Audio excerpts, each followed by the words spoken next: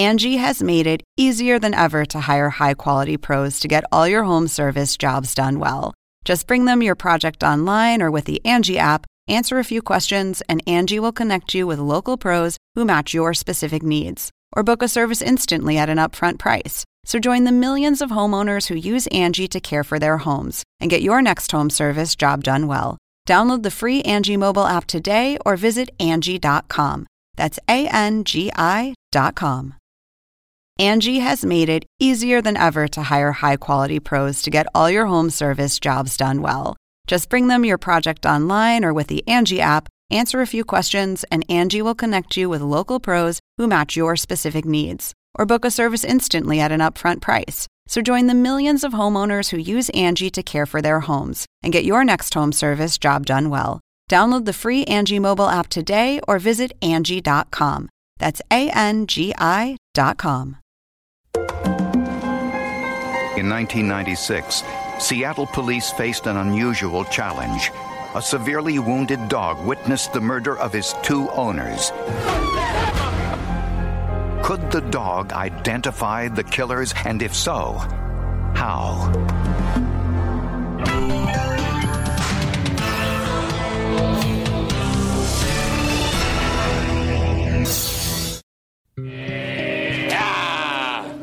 December 9th, 1996, Seattle, Washington. It was going to be a special day for 22-year-old Raquel Rivera. She was starting a new job as a receptionist in a downtown office. I seen her the night before, and she was really excited about it. She was a little sick, but she was worried about she was going to make it to work or not. She was really excited. Raquel shared this house in Seattle's South Park section with her longtime boyfriend, Jay Johnson. The two had been together since high school and were talking about getting married. Just after dawn, neighbors heard gunshots coming from the couple's home. Probably about 4 or 5 shots, then a break, and then maybe about 6 more shots. When police arrived, they found the front door off its hinges. The windows had been shattered by bullets. Inside were 2 bodies. Raquel Rivera's mother, who lived only a block away, got the phone call every parent dreads. When I got there was police and everybody. They wouldn't let me in the apartment. And I said, it's got to be Raquel. The bodies were positively identified as Raquel and Jay. The couple's dog, Chief, a 6-month-old Labrador mix, was also shot. I poked my head around the corner, saw that the dog was up against the door. He was obviously in pain. He was growling. There were blood traces all over the door where he had smeared blood against that wall. I said, let's get everybody out, get animal control in here, and get the dog out. This particular case would rate as probably the most severely injured dog that we've ever seen from a gunshot, just by virtue of the fact that it received such a full-on frontal bullet right through the front of the nose. Unfortunately, despite undergoing emergency surgery, the dog died. An autopsy was performed. It revealed the dog had been shot twice, a non-fatal shot in the shoulder and a bullet through his muzzle. The evidence told homicide investigators that the killer was searching for something. Cabinets have been gone through, doors have been opened, the bed was tossed around. So clearly the perpetrators wanted to find something. There was no finesse to this. It was a blitz-style attack. They're in, they shoot. Mr. Johnson was shot several times in the legs, which is indicative of someone trying to extract information before. The coroner would later describe the murders as execution-style killings. The entire community was asking who would have killed this young couple who had no known enemies.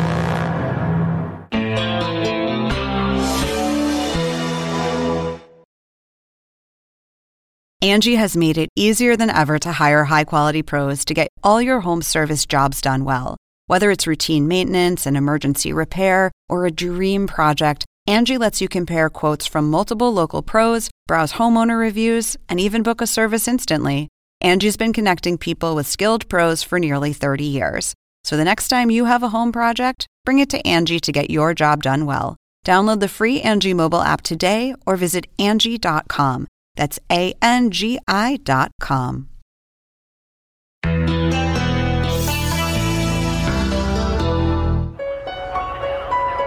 The only clues to the murder of Jay Johnson and Raquel Rivera were a smeared footprint at the couple's front door and some 9mm shell casings. Blood spatter was on the walls, floor, and on the inside of the door. Police discovered that a 15-year-old boy living across the street in an apartment building had seen the shooting. This person described them as Samoan males dressed in black, very large men, and one wearing a bandana.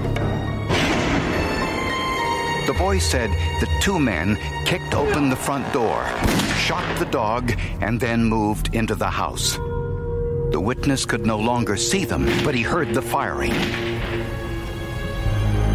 The boy said the men left minutes later and drove away in a red Camaro, driven by a third Samoan man. Police suspected the men were members of a local gang, Mad Pack. There's a large Samoan community in Seattle, are law-abiding, hardworking people. But with every group, you've got a criminal element. And the Mad Pack made up a large portion of their criminal element.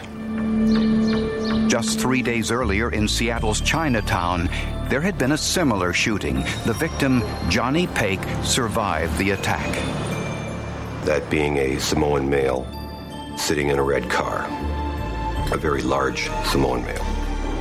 Shell casings from the Chinatown shooting were compared to those taken from Jay and Raquel's apartment. They matched.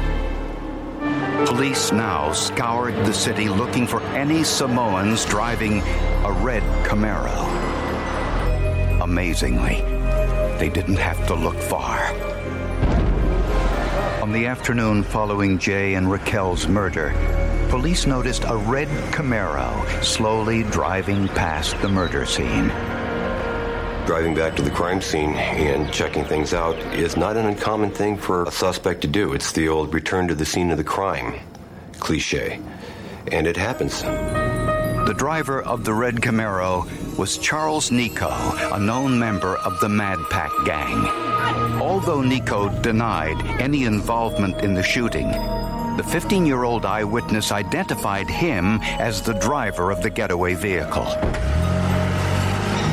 When threatened with the death penalty, Nico finally told police what happened.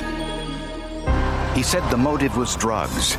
The Mad Pack gang members heard that Jay and Raquel had cocaine in their house, and they decided to steal it. But after breaking in, the couple said they had no cocaine, and then the men started shooting. Nico identified the shooters as 22-year-old Kenneth Lealua Ali, whose street name was Sabo Claus, and 24-year-old George Tuilafano, whose street name was Scooby. Both were high-ranking members of the Mad Pack gang. I already knew who they were because, they ran around South Park. They were bullies. They were always beating everybody up. Both men denied any involvement in the shooting and said they had alibis. A search of their apartment did not produce the 9mm murder weapon. The smeared footprint on the front door could not be matched to either suspect. And 8 red stains found on the right sleeve of Sabo Claus' jacket was sent for DNA testing, but it wasn't the victim's blood. In fact, investigators weren't sure what it was. With no forensic evidence to tie the suspects to the crime, Seattle police feared a conviction might be impossible.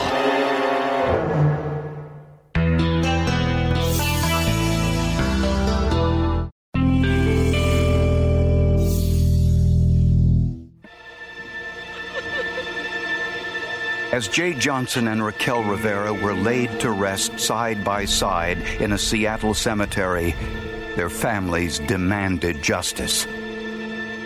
To decipher exactly what happened at the crime scene, investigator O'Keefe needed to distinguish between the dog's blood spatter and that of Jay and Raquel. I requested through my sergeant, Cindy Tallman, that an officer follow the dog to the vet and draw blood from the dog immediately. My thinking at the time was to differentiate between the human blood at the scene and the dog blood. The blood spatter and bullet casings in the apartment and the eyewitness account of the 15-year-old boy who lived across the street gave police a rough idea of what had happened. After the intruders kicked open the door, the dog was shot in the shoulder. Then the men went into the bedroom where they shot Raquel. Raquel, I'm gonna kill you! They took Jay into an adjoining room and shot him in the leg while demanding the couple's cocaine. One of the men left to shoot Raquel once more. And when Jay said the couple never had any drugs, they killed him. Despite his shoulder wound, Chief again tried to protect his owners and ran into the bedroom to attack the killers. But why wasn't the victim's blood on the suspect's clothes? Investigators say both Jay and Raquel were shot from a distance and were also wearing clothes, pajamas and T-shirts, which absorbed the blood spatter. But with Chief, there was nothing to absorb the blood. Was short-haired and had not long hairs around the muzzle or face or neck area, so any kind of serious wound causing a lot of blood is obviously going to spill or spray or go off. It's not going to cling to the coat because there's such a short, smooth coat, it's going to roll right off. Chief was very close to Kenneth when he was shot, and we know also that Chief was shot in the muzzle area. Now police discovered the possible key to the mysterious red stains on the right sleeve of Sabo Claw's jacket. Detective O'Keefe and myself decided to see if we're dealing with a non-human source, namely a dog. Dr. Joy Halverson is an expert in investigating the parentage of world-class show dogs. Championship caliber show dogs can be worth thousands of dollars, and where there's money, there's often corruption. Dishonest breeders engage in a practice known as litter loading, where pups from inferior dogs are mixed in with pups from champion dogs and sold at inflated prices. Knowledgeable buyers now analyze the DNA profiles of their new pups in order to confirm their dog's championship parentage. Dog DNA is exactly like human DNA. The only difference would be we use a different set of DNA markers, but in terms of its chemical properties and the way it behaves with these testing procedures, it's exactly the same.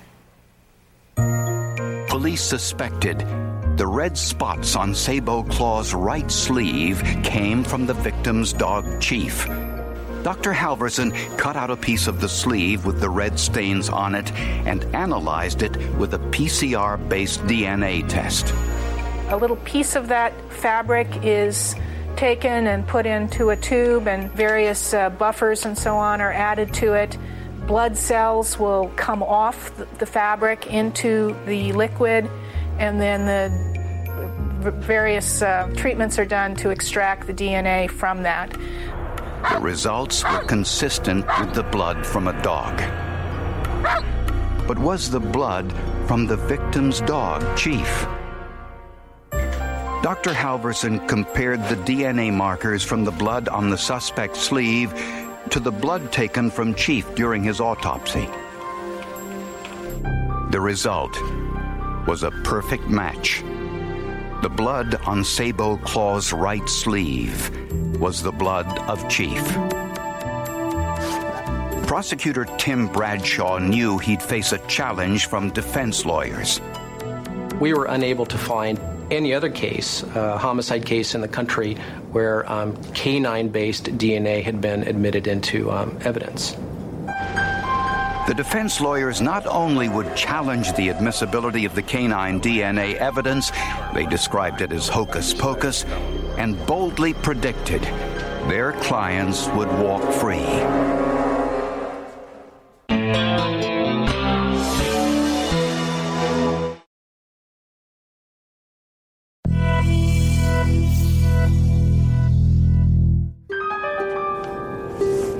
The two gang members charged with killing Jay Johnson and Raquel Rivera were facing first-degree murder charges. Prosecutors not only had the teenaged eyewitness from across the street who identified the two in a police lineup, they also had DNA evidence from the victim's dog on Kenneth Leilua Ali'i's sleeve. Also on his sleeve were hairs. They were not human. But they were compared to Chief's hair and found to be consistent. This wasn't as good as the DNA evidence, but certainly wouldn't hurt the prosecution's case.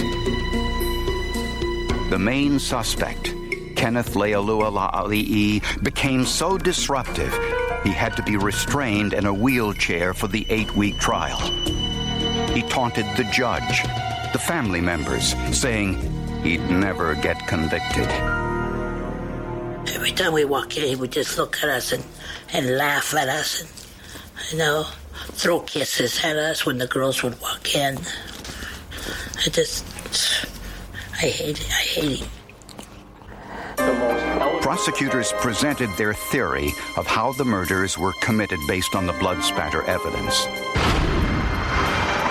Prosecutors believe that the suspects kicked open Jay and Raquel's door and immediately were confronted by the dog Chief. They shot the dog in the shoulder.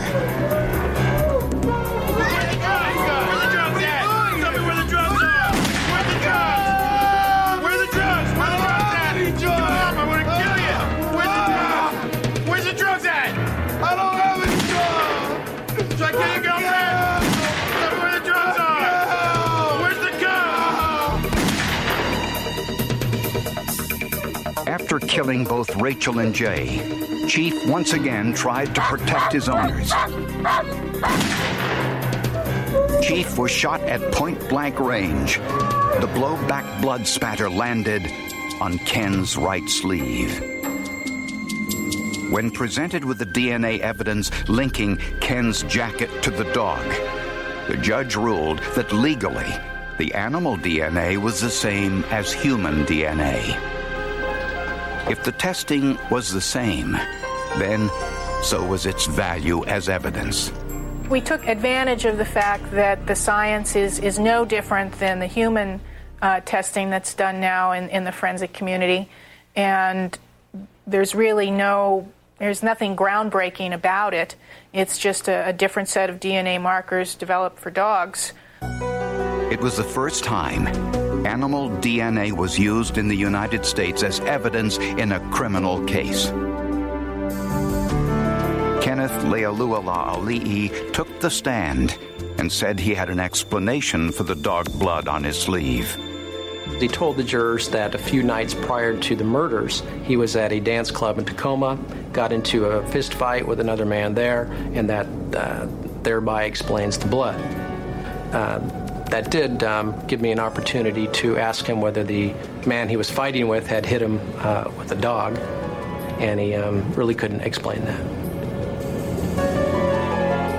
After 12 hours of deliberation, the jury sentenced both men to life in prison. Kenneth Leilua Ali'i laughed as the verdict was read. But the last laugh was reserved for Chief, the victim's courageous dog. I had a few puns about our case in Chief, but the third victim here, Chief, was exceedingly important to our case, and we're grateful to that, but we're also, this will sound a little hokey, but grateful to the scientific community for making a contribution to justice, and that's exactly what happened here. Jay and Raquel had bought Chief for protection. Little did they know that he would someday bring their killers to justice. The one victim who could never speak ended up providing perhaps the most eloquent of testimony, and that was from the DNA profile that clearly placed defendant Liuola Ali'i at the crime scene. The verdict brought small satisfaction to Raquel's mother, who now makes a point of keeping a dog around the house.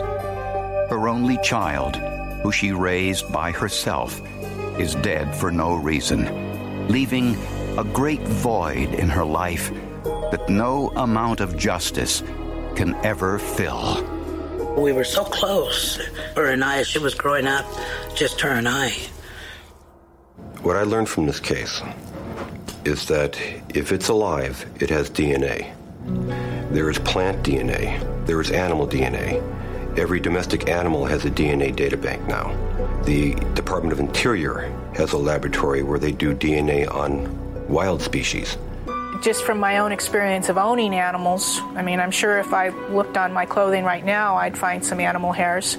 And if somebody kidnapped me and put me in the trunk of their car, probably a few of those hairs would end up on the trunk of their car.